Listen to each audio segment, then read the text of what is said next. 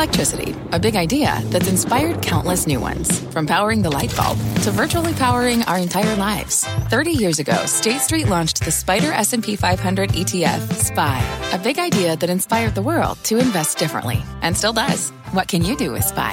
Before investing, consider the fund's investment objectives, risks, charges, and expenses. Visit ssga.com for a prospectus containing this and other information. Read it carefully before investing. SPY is subject to risks similar to those of stocks. All ETFs are subject to risk, including possible loss of principal. Alps Distributors, Inc. Distributor.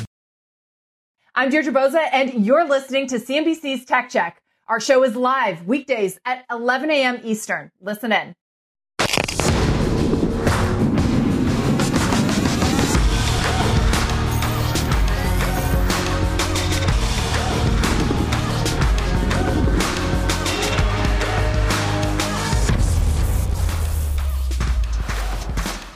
Good Tuesday morning. Welcome to Tech Check. I'm Carl Quintanilla with Deirdre Bosa and the Wall Street Journal's Joanna Stern back with us for the hour today. Meantime, what quiet week. S&P hits another record high coming off its 69th record close of the year. NASDAQ reversing some earlier gains on pace for its first down day in the last 5. Plus, Apple now falling after hitting nearly a $3 trillion market cap once again. Despite this morning's dip, the stock's on pace to notch a 35% return in 2021. And as Apple remains near those record levels, so do many of the chips. On Semi, KLA, AMAT, Broadcom, all hitting some all-time highs this week. We're going to break down the street's top picks this hour, Dee. We're going to start with record highs for stocks. S&P higher, NASDAQ has slipped into the red, down about 0.1%. Apple was inching closer to that $3 trillion market cap. The stock, though, falling a little this morning after approaching that 182.86 level. That is the 3T mark. However, as stocks have risen, so have COVID cases, prompting Apple to close all of its New York City stores to in-person shopping, limiting activity to picking up online orders only. This coming as the CDC shortens the recommended quarantine period from 10 to 5 days for individuals who no longer have COVID symptoms. And guys, as we watch Apple approach this level, investors have really shown a willingness to look past things like those retail closures. Also, the chip shortage, which we've spent a lot of this year talking about. Joanna, it's really this perfect storm for a company of this size. Investors believe that Apple can still innovate and have this huge cash pile, which makes it so attractive. Yeah, and I'm not surprised about the store closures for Apple. I mean, last year, and it was 2020 March, they were ahead of closing stores. It was almost like sort of a Waffle House index of where COVID was going to spread next if Apple stores closed. But yeah, they proved that the in-store pickup model worked really well for them. I mean, all of these stores, at least in New York, right now, not allowing foot traffic in, but you can pick up stuff. You can make returns, which is an important thing this week, obviously, after the holidays. You know, Joanna, I wonder what you make of, the year they've had in terms of going vertical in chips and the way in which that's improving their existing products, but also the optionality that they keep baking into the model, either short term on, say, this AR VR headset, which the street's in love with already, and it's not even here, and then long term with the prospect potentially of a car. They seem to have played all of those various baskets pretty well this year.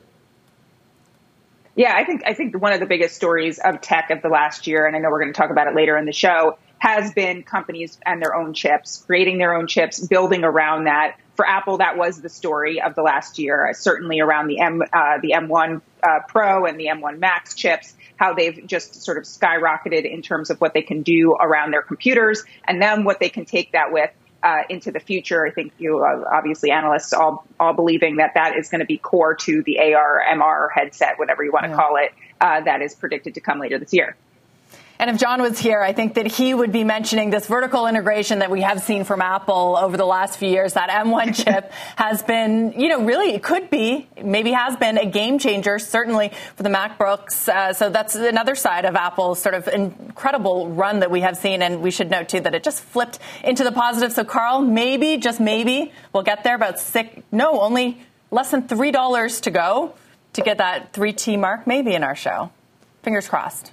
Yeah, it's a long show. I've memorized the number already, 182.86. I mean, I just keep saying it over and over and over as we approach $3 trillion in market cap. Let's bring in Mike Santoli, talk about mega cap's influence on the overall indices today. And I guess, Mike, in a creeping discussion this morning about being overbought, maybe extremely overbought in the short term. Yeah, I think you look at the S&P, for example, NASDAQ 100, really getting up to levels where we've seen a few times this year. So it's not something which is, kind of cosmically stretched to the upside. But yes, the momentum has definitely taken the index to a point where you have to say, we usually get a little bit of a pause, let it cool off a little bit. I wouldn't say the average stock is there. I mean, we have been talking about how there was so much below the surface selling that went on in the last couple of months. A lot of the unprofitable names, a lot of the more speculative stuff really got washed out. So it is mostly about the largest stocks. The NASDAQ 100 up a couple percent, 2.5% or so this month, where the equal weighted version of the NASDAQ 100 is basically flat. The 100 is outperforming the NASDAQ composite by like 6 percentage points year to date. That's a pretty significant change considering that the 100 is such a huge portion of the market cap of the overall index. So it does tell you, the giants have continued to pile on market value. Though interestingly, Tesla and Nvidia are two of the top 5 contributors to the NASDAQ performance and the S&P performance, I believe, this year. And they didn't start the year as top 5 market cap weight. So that's just a measure of the magnitude of the gains there. Yeah. When you think about, calendar issues, window dressing year end, as well as reversing some of the early hedges that we saw get put on in early December, does that mean peril for January in your view? I don't think all those things necessarily mean somehow the positive tailwinds expire in January. There's definitely a little bit less. We've let our guard down a little bit, but I still think that reset was valuable, and you didn't have people totally bulled up heading into the new year. So far right now, one thing to keep in mind is just the attrition along the way. So if you're an active manager, you've definitely not, they have an 85% chance you haven't kept pace with the S&P. So it's hard to feel overconfident in that environment. Plus, the hottest stocks of 10 months ago were literally the worst things to buy then. So I think there's been a kind of a humbling experience that's been underway for a while right now. And I always think that's valuable. I'd rather that than people figuring out they have it made. But, keep in mind, within the NASDAQ 100, there's a ton of, Chinese internet stocks and all these things that seem like there's been a surrender. That's different from a market that is getting overconfident, I think. Right. And Mike, you mentioned Tesla and Nvidia. Tesla up 20% over the last week. As we think about some of these growth stocks and a lot of the other high momentum, high growth names over the last few years, Tesla just seems to be flying in the face of them. What does that tell us or not tell us about the market right now? It does. It's still a fair bit off its high, so you wouldn't necessarily say that it's been, kind of pacing the gains recently. It's just been very difficult to handicap what's next for that company. Actually, if you looked at it from the moment that it entered the S&P 500, December 18th of 2020, so it's a little over a year right now, it actually was underwater from that price for a good part of this year. So again, it's been hard to say, oh, it's been an easy trade. You just had one direction, you bought and you held and you rode it. So I think that with Tesla, it is a very good sentiment tell on a lot of the kind of speculative momentum types out there, which have actually had their share of misses in the last little while. So Nvidia and Tesla also, over the last 6 months, they've traded almost in the same pattern as the same type of stock. So clearly, they appeal to a similar constituency in terms of secular winners. We kind of don't care that much about valuation. We just think that the incremental news flow is going to continue to be good there, and that's enough for us. Yeah, that's right. Mike, thank you very much. We're going to stick with the markets now. And our next guest says that he expects tech and growth to underperform the broader marketplace in the first half of next year. Joining us, Leuthold Group's chief investment strategist, Jim Paulsen. Jim, good morning to you. And it's great to have you. You believe that the S&P can reach 5,000 by year end. We've already had a run up of about 5% over the last week. What gets it there? Well, I think the biggest thing, in the new year, for me at least, is confidence. I really think, we entered this new year with, by the University of Michigan Consumer Confidence Index is lower right now than it was at the March of 2020 after the pandemic hit. And I really think that this market's been driven more by a wall of worry and chronic worries about all the things that are problematic since this crisis began looking forward than it has been by a fear of missing out. I think it's been more a fear of being in a chronic wall of worry. And I think that's going to maybe give way as we enter the new year. Our two biggest fears are COVID and inflation. And I think we're going to feel better about both of them. After Omicron runs through here, I think we're going to move on to an epidemic rather than a pandemic with COVID. And I think we're going to find the supply chains are already improving and inflation moderates. And if we get those two things, I think we're going to see confident behaviors in the economy. And also that's going to run through the financial markets.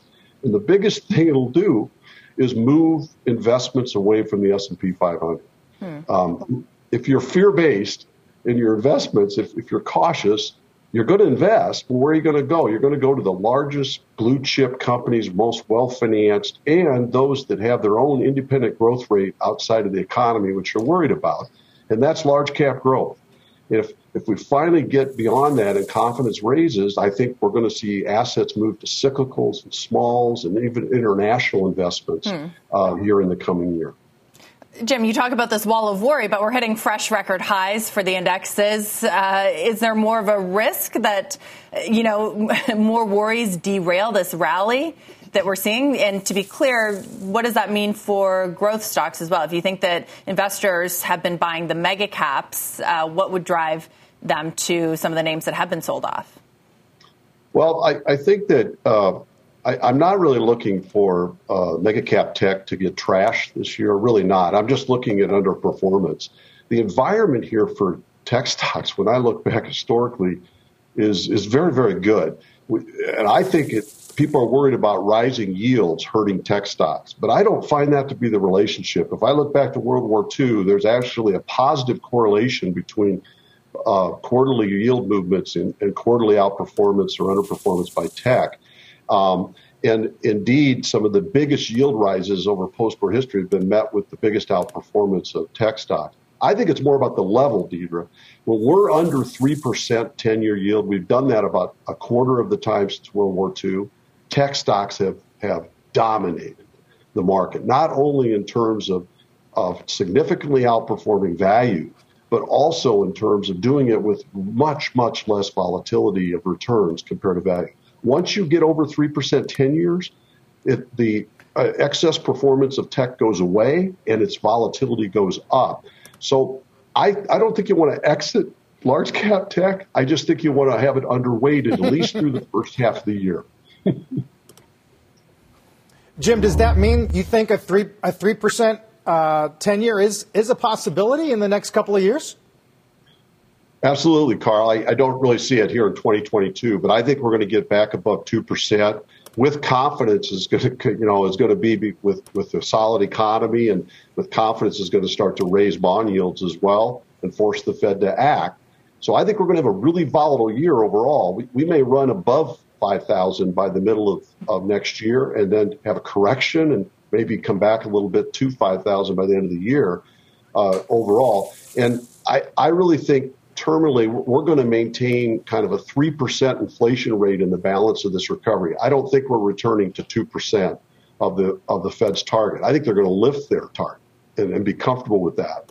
But I think at 3% inflation, if that sustains over the balance of this recovery, then the terminal 10-year yield is probably closer to 4% at some point before this ends. Right. Finally, Jim, when I think about your work over the past year, it feels like you've sort of been consistently trying to talk investors off the ledge. Don't worry so much about a spike in commodities or the federal deficit relative to GDP or inflation expectations. Do you think you'll be a little bit less of a pat on the back in 22, that there will be, at least on the margin, a little more to worry about? I think we're going to get a correction, Carl, and it could be nasty, a 10 to 15%, maybe sometime during the year. I'm guessing it might come from higher levels.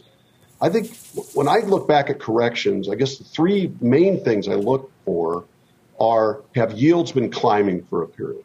That has not been the case. Is there great optimism, not only in the markets, but just in the economy in general? Is there an attitude of infallibility? I don't really see that yet. And then lastly, has the Fed been raising and tightening monetary policy for a period? I don't think that's in place yet. But I could see by mid-year where all three of those could come together, maybe for the first time in this recovery, and we might actually get a correction at that point. Okay, well, Jim, thanks for being with us. Good insight. Jim Paulsen. We'll talk to you soon. Thanks Have a so happy much. New Year. Still to come this morning, record highs for the chips, as we talked about earlier today, plus a tough year for Cathie Wood. All that is still ahead. Tech Check's just getting started.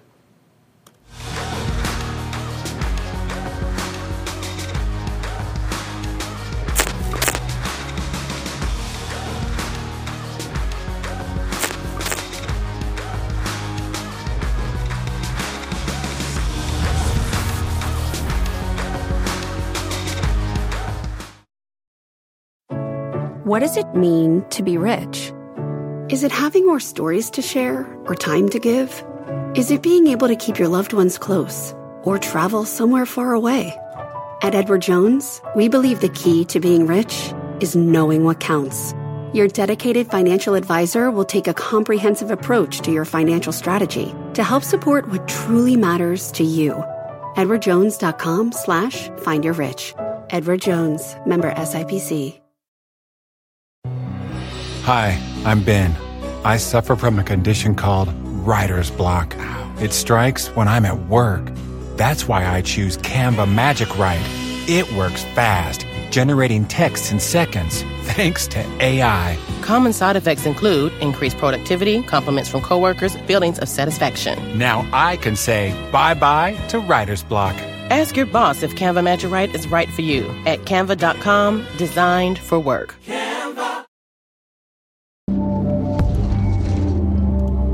Let's get a gut check on Tesla this morning. Wedbush goes to 1,400, saying Tesla is in a strong position going into the new year. Three main catalysts that could drive the stock higher. First, growth in China, the linchpin to their bull thesis. Also, key openings in Berlin and Austin expected to help with production bottlenecks. And then lastly, the firm predicting unit growth will be front and center in the new year. Not a busy week for research, D, but we are paying attention to that call from Wedbush today. Yeah, pretty big run for Tesla over the last 5 trading days, too. Turning to semis, chips, some of the biggest winners in 2021. Also, the stocks just hitting an all-time high. Josh Lipton has more on what names investors continue to like. Josh?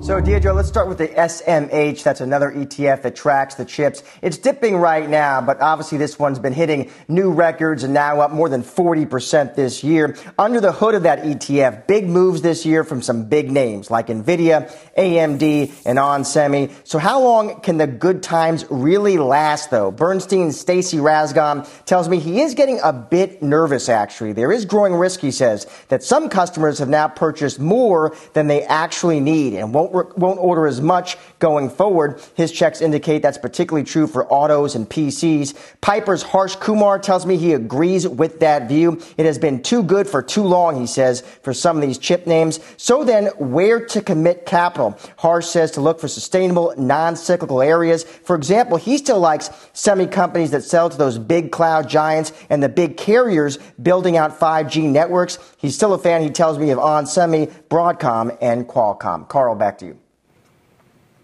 All right, Josh, good setup for our next guest this morning. Mizuho actually likes the sector in 22, says they see strong demand, bullish on names including Broadcom, Qualcomm, and Micron. Joining us this morning, the analyst behind some of those calls, Mizuho's Vijay Rakesh. Vijay, I wonder, are you having similar trouble finding bargains in this environment?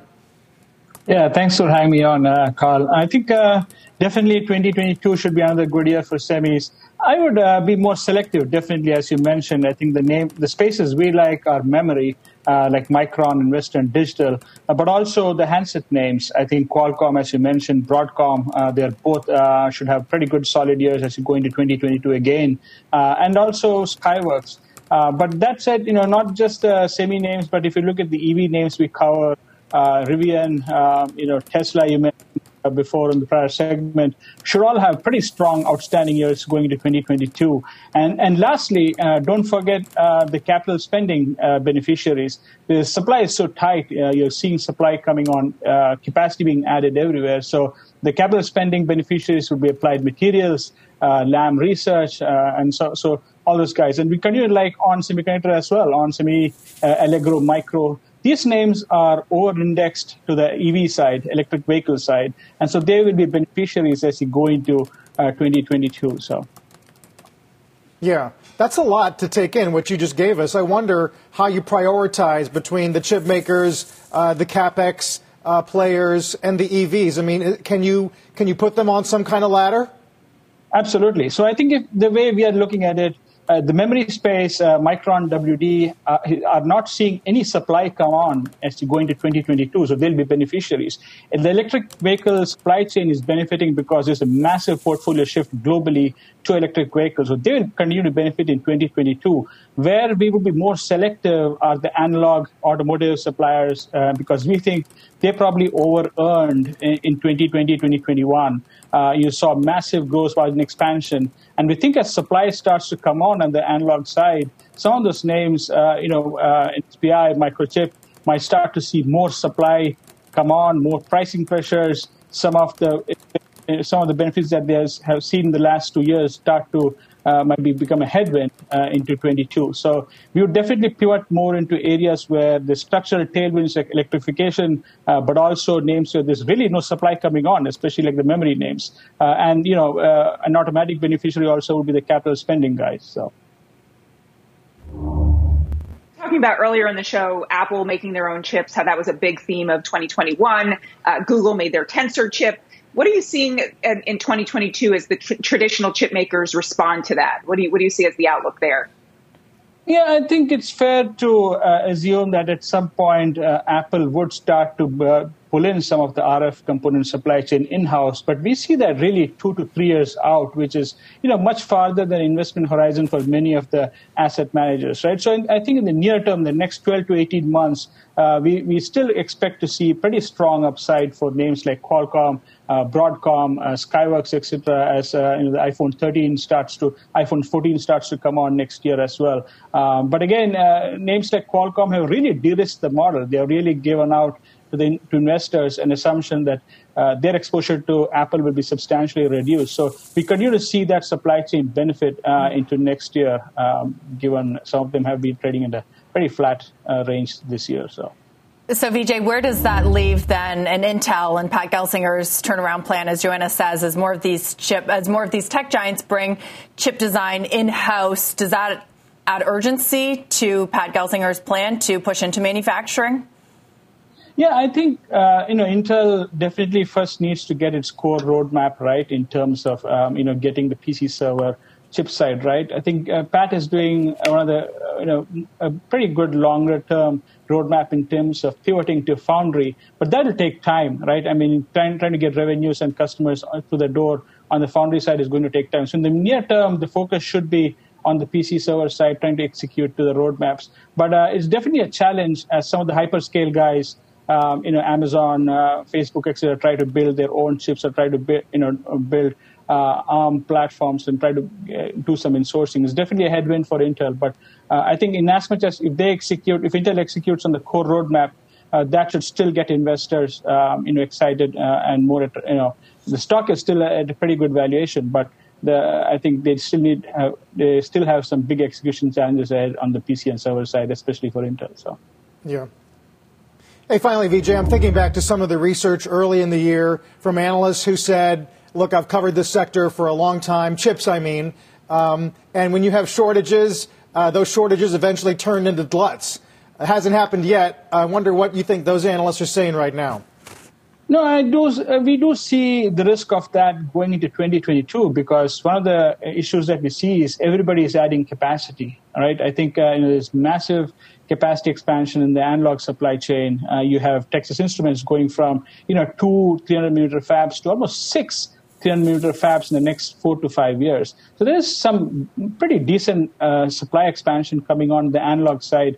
And so to extrapolate the demand that we saw in 2021 out would be a fallacy. So we do see some of the supply issues, supply coming on the analog side being a headwind in terms of pricing, over capacity, etc. For the analog OEMs. Not much for the memory names, as we mentioned. Not much on the handset side either, because the handset OEMs have also been fairly conservative in terms of capacity adds on that side as well. So definitely the automotive supply chain has seen more headlines, has seen more focus on adding capacity, and I think that could be where the next overhang will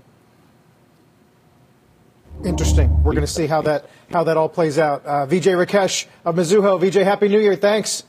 You too. Thanks a lot. Bye.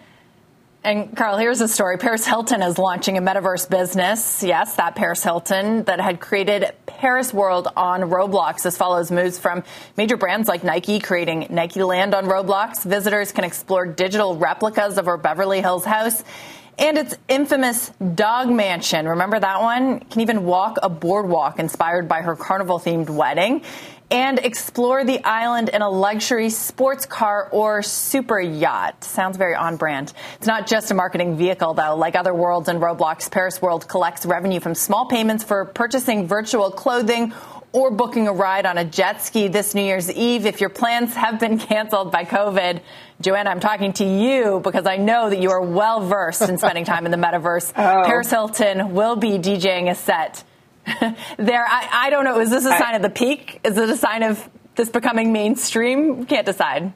Well, you guys can go live in Paris Hilton's metaverse. I'm living in the Snoopverse. I'm going to go to Snoop's metaverse, which is actually a thing. So this is a big theme Snoopy that we have dog? happening right now.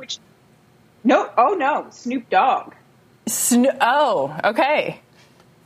Yeah, Snoopverse is a legit thing on the Sandbox, which is, again, another sort of building of the virtual world. And this is a big trend we're seeing right now, which is the celebrities getting in, getting their fans to buy, as you mentioned, apparel, land. One person bought up to, I think the number was up $500,000 of land next to, or digital land next to Snoop. So we have to decide which celebrity verse are we going to live in, and I'm probably going to live in Snoop verse. You guys tell me where Carl, you're going to live. I'm thinking for you, some kind I know of a couple of the people concert. on Team Snoop, and Team Snoop has been aggressive on this whole wave, Joanna. Whether it's Web3, crypto, NFTs, metaverse, they are definitely forward-looking. Well, apparently I know you're going to live in the Rockverse. I saw that great interview last week, so that's where you're living. You got to pick, Deirdre. You got to pick.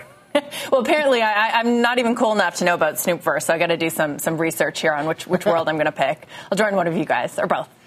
After the break, the future of the internet, aside from Paris World, Web 2 and Web 3, and whether the dominant platforms like Alphabet and Facebook will stay dominant. The CEO of Automattic on overseeing the open web. That is up next. Stay with us.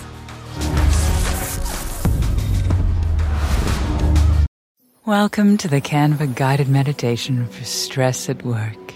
Impending deadline? Generate Canva presentations in seconds. So fast. Brainstorm got too big? Ooh. Summarize with AI in a click. Writer's block? Release with Canva Magic Write. Magical. Stress less and save time at canva.com. Designed for work. This podcast is supported by FedEx. Dear small and medium businesses, no one wants happy customers more than you do. That's why FedEx offers you picture proof of delivery, packageless and paperless returns, as well as weekend home delivery to 98% of the U.S. on Saturday and 50% on Sunday. See the FedEx service guide for delivery information. FedEx Ground service is also faster to more locations than UPS Ground. See what FedEx can do for your business. Absolutely, positively FedEx.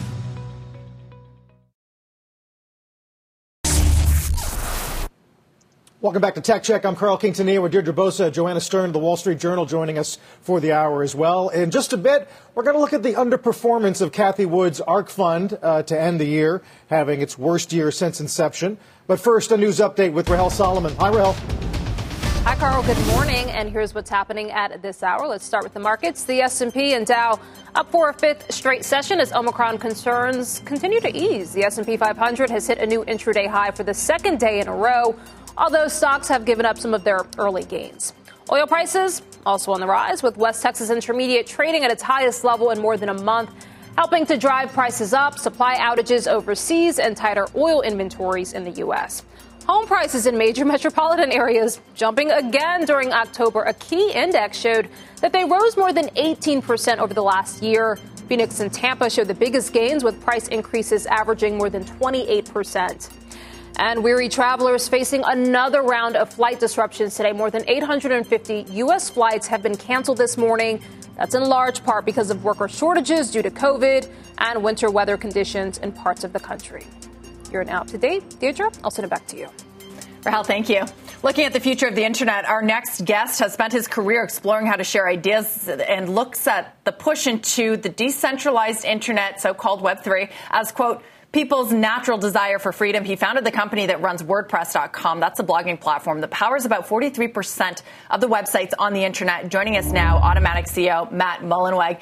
Matt, it's great to have you on the show. First, why don't you start by just telling us what an open internet means to you and how that's different from the platforms that we all know and use so often? Yeah, excuse me. I believe it's a fundamental human right. So as more and more of our lives come to be sort of governed by technology and we rely on it more and more, I think it's so important that we can see how that technology works and modify it.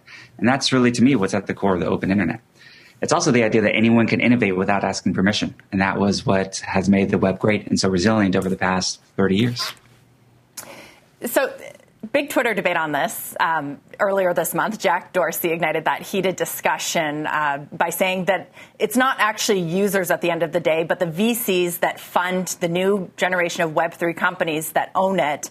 Do you agree with that? And I wonder, in Automattic's case, you've been able to retain voting power while raising money from VCs and other investors.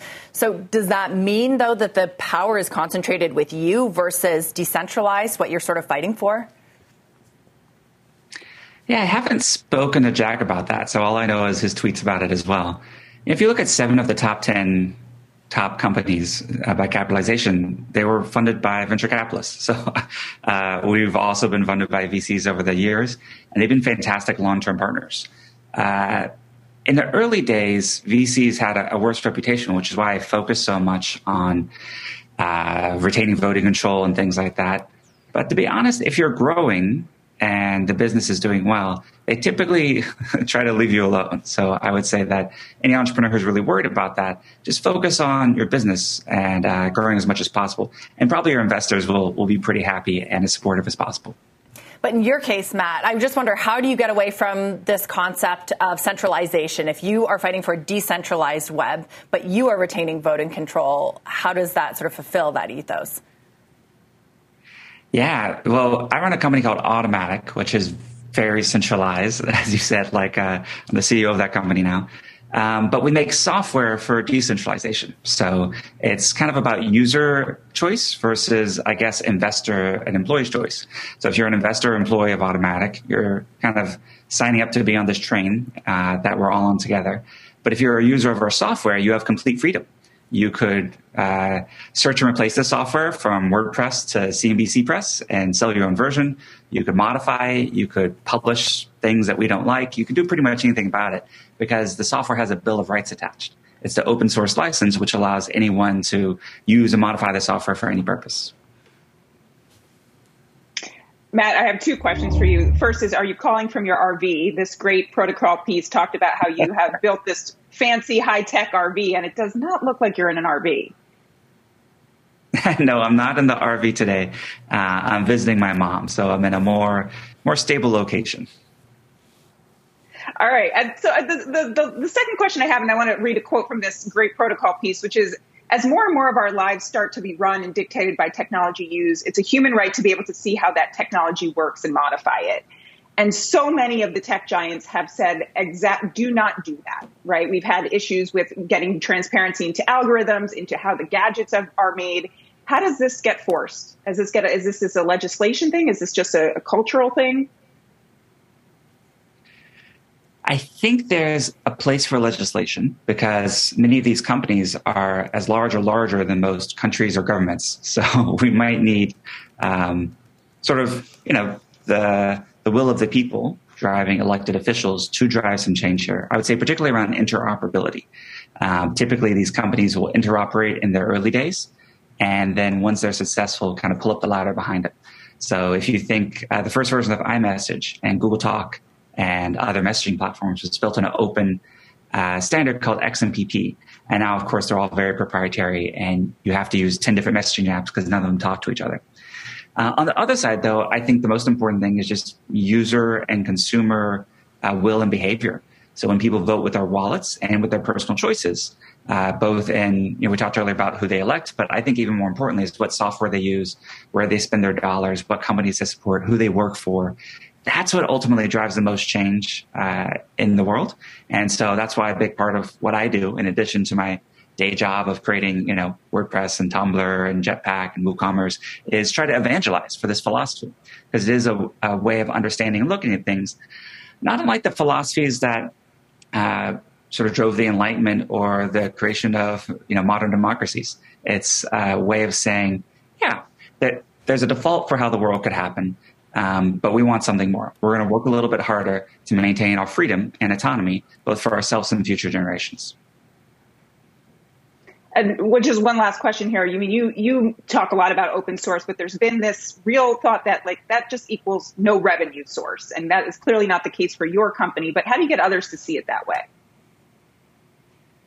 Well, and probably most relevant to viewers of this program is that so many great open source companies going public. Most recently, one I used to be on the board of, GitLab. And so we're able to see open source gives people the freedom to charge for it as well. So my company and many others can take open source software, release it for free to the world, and then create add-on services or hosting or plugins or other things that extend it that can cost money. Our primary goal there, though, is that for every dollar that my company Automattic makes, we want at least $20 to be made by the broader ecosystem. So you can take our revenue and multiply it by 20 and see that in the broader WordPress ecosystem, there's 10 billion plus of economic activity happening. It doesn't show up under one company's balance sheet. So, it's it's a little different than some of the proprietary companies. But if you really dig into the market, that's what drives for example, incredible market share growth in the past 8 years, going from 14% of all websites to now over 43% of all websites powered by WordPress. Matt, I like that you bring up the idea of IPO, certainly relevant for our programming and our audience. How are you thinking about it then, especially as more of these names come to market and you seek to raise awareness about Web3? How are you thinking about your company and potentially becoming public or working with other companies? Yeah, well, we've been, I would say, incredibly lucky to have to support some of the best investors of the world, whether that's Tiger or Insight or True Ventures in the early days, more recently BlackRock, Mellington, et cetera. So we are very, very happy with our course, and we're certainly not capital constrained. My only regret there is that there is a huge WordPress community, including some watchers probably right now, that aren't able to own any equity in Automattic. But for those who would want to buy the stock but it's not available, I guess you have two options. You either have to be able to write like a $100 million check, or you can come work for the company. So if you're excited by this mission and the potential of what Automattic can create over the next decades, I encourage you to come and apply for a job. I'd love to work together, and allows you to own the stock. I like it. You touched on the talent wars there, Matt. Thank you very much. Maybe next time we'll see you from the RV, but enjoy the rest of the holidays with your family. Sounds good. We'll schedule it some in the RV next time.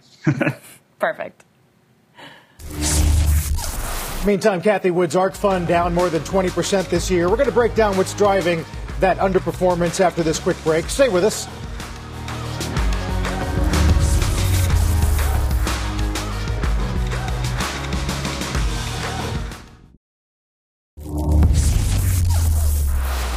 Cathie Wood's ARK Fund having a rough year, as you probably know. Yesterday was just the latest example, down 1.5% amid a pretty good tape.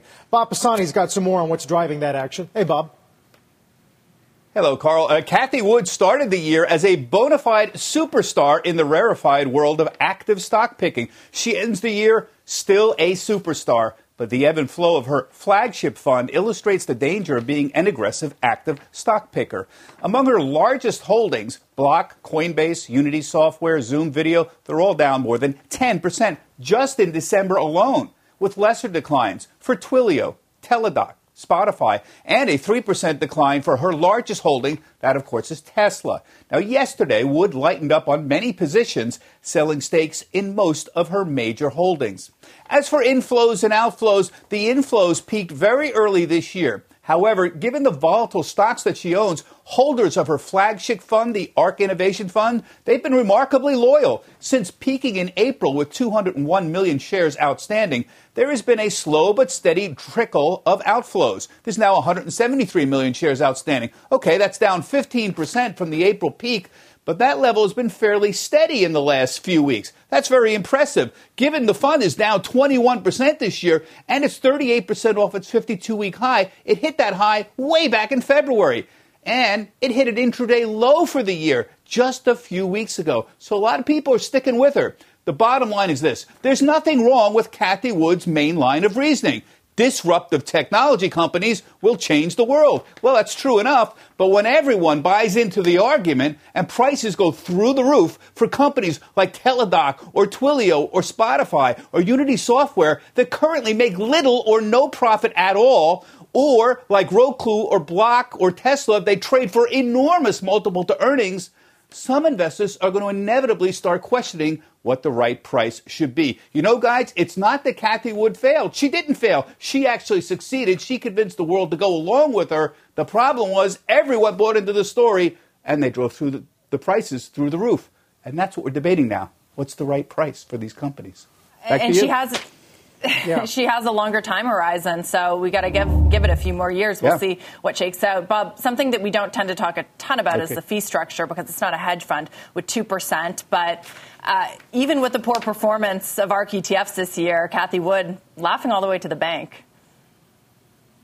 75 basis points. So that's what we're charging. Think about this. You can buy the S&P 500 for 3 basis points. That's the lowest price to get into it right now. 3 basis points for the S&P 500 versus 75 for Cathie Wood. Now, she does that because she does a lot of work. She's got people working for her, research. So it's not that it's not justifiable. It certainly is. But you can buy the S&P 500 for 3. So there, of course, is when that debate becomes very relevant. Should you just put the money into a actively managed fund like Cathie Wood and pay 75 basis points, or you just put it into a fund that is essentially just tracking the S&P 500 like the Spider S&P 500 and pay 3 basis points? You decide, but a lot of people in the last few years have been putting money into, of course, those indexed funds. Hey, Bob, everyone's sort of watching to see if she tweaks her model or adjusts her long-term philosophy. I know on Squawk a few weeks ago, she did say they were starting to experiment with a long-short model in-house, potentially rolling it out later on. I wonder how material you think that would be. Well, I would find that a little surprising because, remember, the whole game here is invest in disruptive technology. And she's been right. These companies have done well. The problem is she just drove the prices through the roof because everyone bought into that particular story. So it's hard finding these companies at their youngest point. Look at the Coinbase, the whole up and down. It's been crazy all year with Coinbase because investors pull money and pull money out because you can't figure out what the company's long-term prospects are going to be. This is what's really hard about active management. This is why people say go into index funds like the S&P 500. It's really hard. And when you're dealing with disruptive technologies, you're not buying industrials, it really gets difficult. It illustrates how hard it is. But I really laud her. I think she's got a terrific outlook. I hope she doesn't start adopting long-short models, though. That would kind of be against the theme of what she's doing. She said she may, right? Shorting may be next for a fund, but we have to laud her transparency as well, Bob. It's certainly been something to cover.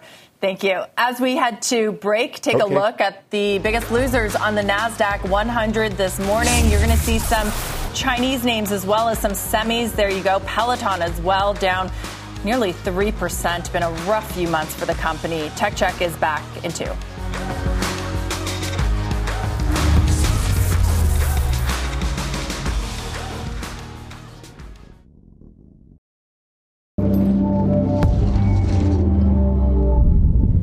Time now for a gut check on SPACs and a trio of relevant articles today. Most venture-backed companies that went public through SPACs in 2021 are trading far below their former highs, according to some analysis from Crunchbase. That list, including names we know well, BuzzFeed, WeWork, and Clover Health. BuzzFeed now down closer to $5 a share, and that is quite a collapse since going public not long ago. But just like IPOs, poor performance is not stopping the flood of money rushing into the space. SPACs looking for deals raised $12 billion in both October and November, according to the Journal, double the pace of the prior 3 months. And of course, it's not just SPACs. We've talked about this week. There is a massive amount of fundraising happening globally this year. We have seen companies generate a record $12.1 trillion worldwide through stock sales, loans, and debt, according to new analysis from the Financial Times. And Carl, we've been asking for some time, sort of, when does this sell-off in the growth, the tech stocks, the underperformance of tech IPOs this year hit the private markets? Of course, it is lagging, but we haven't seen any slowdown so far. Yeah, 12 trillion. It's hard to get your mind around a number that large just in 1 year, Dee, as you said. Meantime, a quick production note as we go to break. Tomorrow night, don't miss a CNBC special, Crypto Night in America, hosted by Melissa Lee. Begins at 6 p.m. Eastern Time as we watch Bitcoin back below 49K this morning. We're back after this.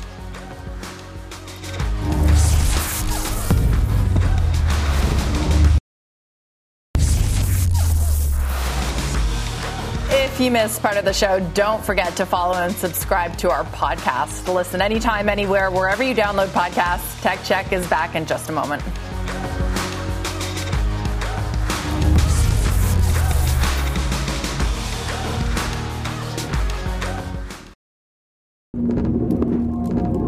One more thing, Zoom announcing its latest acquisition, event production company Liminal. Liminal software helps you create virtual events and conferences, which Zoom will integrate into its product. Company says that like the future of work, it believes the future of events, everything from trade shows to office meetings, will rely on hybrid software. Of course, a lot of focus on Zoom's valuation this year. Stock was $444 back in February, now $184. Didn't say the word metaverse, Joanna, and it's clearly not as aspirational as 5.9, but a lot of people wonder what Zoom 2.0 is going to look like. Yeah, I think this makes a lot of sense given that right now when you try to put on an event using Zoom, it's basically like putting on a show in your backyard. It's just everything pieced together. I think this kind of software will help a lot of companies holding events. And yes, maybe in the metaverse, we're going to have Zoom calls, and this kind of thing will help us put on events there as well. And it's this whole idea, guys, of Zoom and other pandemic darlings having to prove that they're more than features, they're platforms. So in this case, Zoom's still trying to prove that it's this unified communication system. Yeah. Joanna, our thanks to you for these great couple days. Joanna Stern of the Wall Street Journal. You've been listening to CNBC's Tech Check. You can always catch us live weekdays at 11 a.m. Eastern. This podcast is supported by FedEx. Dear small and medium businesses, no one wants happy customers more than you do. So you need a business partner just like you. Like FedEx, who understands your passion for serving your customers because they have the same commitment towards you. That's why FedEx offers you picture proof of delivery, packageless and paperless returns, as well as weekend home delivery to 98% of the U.S. on Saturday and 50% on Sunday. See the FedEx service guide for delivery information. What's more, FedEx Ground is faster to more locations than UPS Ground. Trust FedEx for timely deliveries. See what FedEx can do for your business. Absolutely, positively FedEx.